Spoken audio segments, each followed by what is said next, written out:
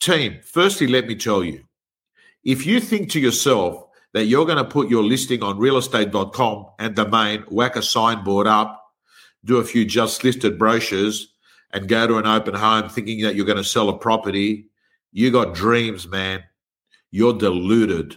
My friends, if you're going to an open home without doing the buyer prep work that I'm going to talk about, just take a novel with you, take a Kindle, or just sit on there and do a TikTok live, because I've got to tell you, you're not going to have 30, 40 people through. Yes, I get it. There's occasional properties that get incredible, engagement. They're the ones in the best street, the ones that are the beautiful homes that don't have to do anything. Or if you've got, a block of land in an incredible location, I get it. They're resilient proof. But I'm talking about normal real estate. Normal real estate, my friends, needs buyer management. And I'm going to spend the next 15 minutes telling you what the best agents I'm working with. And trust me, I have got a helicopter view better than anyone in the industry, because I'm doing more coaching and training than anyone else in the industry. There are weeks that I do 70 coaching sessions.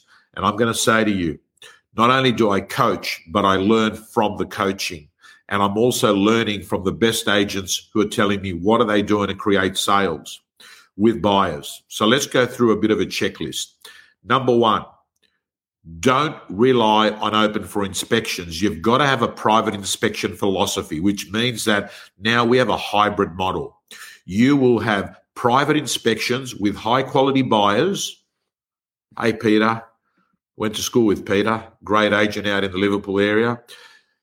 You're going to have open for inspections, but you're going to complement that with a hybrid approach, and you're going to be doing opens and private inspections. Who do you do private inspections with? With hot buyers. Who's a hot buyer? If you ask any buyer, have they bid on anything? Have they made any offers? Or if they act in a positive response to this question, if we found your home and you absolutely adored it, is there any reason why you couldn't sign a contract straight away? Don't let that buyer go.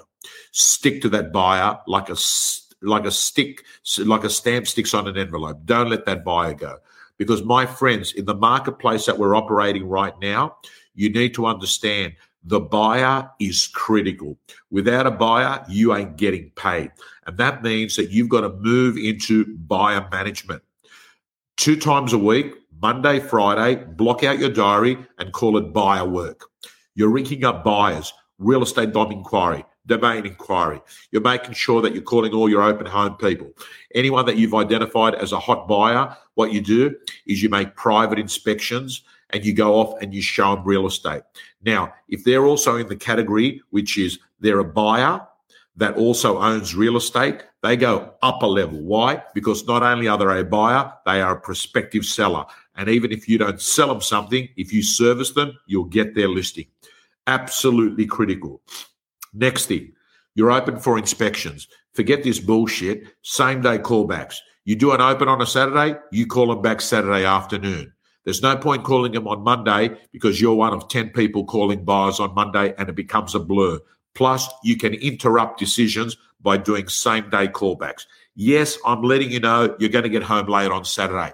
That's the deal. We're working in a marketplace. Listen, if you're not working hard and you're working dumb, you're going to get devastated in this marketplace. There's no question about it.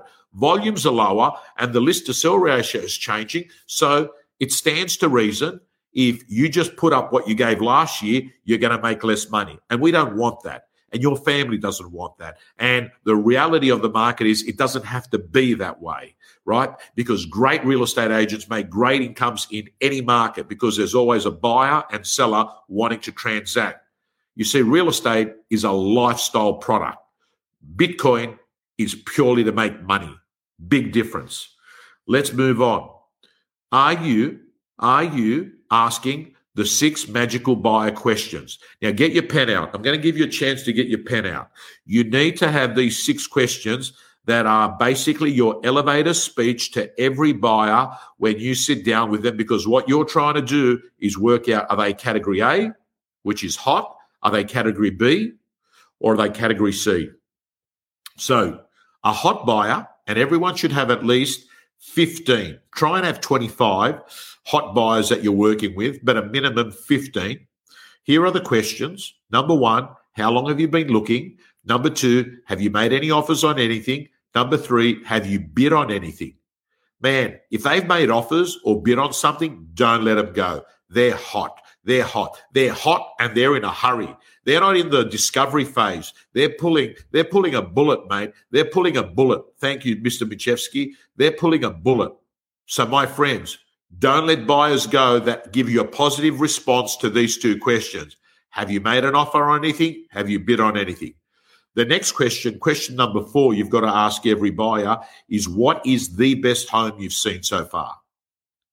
And after they answered that, and that's a really important question because a lot of buyers can't tell you what they really want, but the minute they tell you what the best home they've seen so far is, you can work out what they want, right? Buyers are terrible at explaining and articulating what are their 3 non-negotiables in a property. They'll just go off and they'll babble off a lot of things. But what we've got to do is to work out what's most important for them. And that's a good question. Mr. and Mrs. Buyer, out of everything you've asked for, what are the 3 things that are most important in your next purchase? But for me, the question you want to ask them is, what's the best home you've seen so far and what stopped you buying that one? Great question, because it's helping you understand if they can't buy the best home they've seen so far, we could have an issue with their ability to buy right now. Maybe they've got to sell first. Maybe they're not in a position to actually be buying a property because their circumstances say they're going to buy in 2024. And that's useful to know, because I've got to tell you, driving around with buyers who aren't going to buy soon can drive you broke. And it's better to dig deep. Look, amateur agents make statements and get driven by the buyer. Pros ask questions and they drive the conversation themselves. So do you ask those 6 magic questions? A couple of other things on great buyer servicing right now in this market.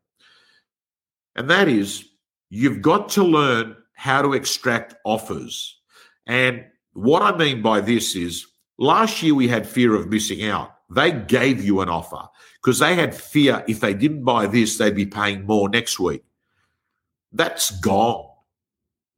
Actually, we've got the opposite. Fear of missing out has been replaced by fear of overpaying. So what great real estate agents are doing in this market is that they're asking for offers, every buyer that's coming through. And I don't know what your approach is, but what I can say to you, asking for offers not only gets you an offer, potentially, but it gives you vendor feedback. And when you've got vendor feedback, you can actually sit there and help a vendor accept reality of the market, because you've heard me say it so many times that low offers, they are going to blame the market, but no offers, they're going to blame the agent. So we've got to be getting offers, and that requires you to be asking, questions of this genre. Hey, can I just ask you, out of curiosity, what price represents really good value on this one for you? Or what price on a contract would you buy this one? Or can I ask you, based on what you've seen and based on the current market, where do you think this property should sell at? This information is extremely useful in your vendor servicing. Now, please, if you get a decent offer from a buyer, don't go and give it to your owners without putting it on contract, because one of the biggest sins in real estate, my friends, hi Bassam, hi Taney, one of the biggest sins is this: giving an offer to an owner, that offer then not going ahead, and then that owner not getting the price again. And then they keep saying, but we got 1 million in the first week. But you didn't, because it never went ahead. That's why they've got to be on contract, right? And you're going to have to get good at handling offers, my friends. And when I say good at handling offers, when you get an offer, what you should do is actually have a really good approach. And here's an example. You get an offer. Thank you for that offer, Mr. Buyer. I just want to ask you, out of curiosity, how did you arrive at that number? How did you arrive at that number? Man, you've got to work buyers. You've got to have great negotiation skills. And there are times where you're going to have to reject the offer there and then quickly, because the highest chance of you getting an increase of an offer is at the offer. So if I got a really low offer on a property, I would just actually stop them having unrealistic expectations that they're going to buy it. And I'm just going to say, hey, I just want to say to you, that price level is unlikely to get accepted. We've had that sort of interest before. It wasn't accepted. So really what I need to do is to ask you, at what price level would you go to if it wasn't accepted? What would your next move be here? Right? And I think sometimes the question you've got to say to a buyer is, hey, I'm just curious. Would you like me to help you own this home? I can see that you're interested in it, but what I'm trying to working out is, do you want me to help you own it? Because if you want me to help you own it, I'm going to tell you what you're going to need to do. And the last thing, team, before we finish off today, short rant.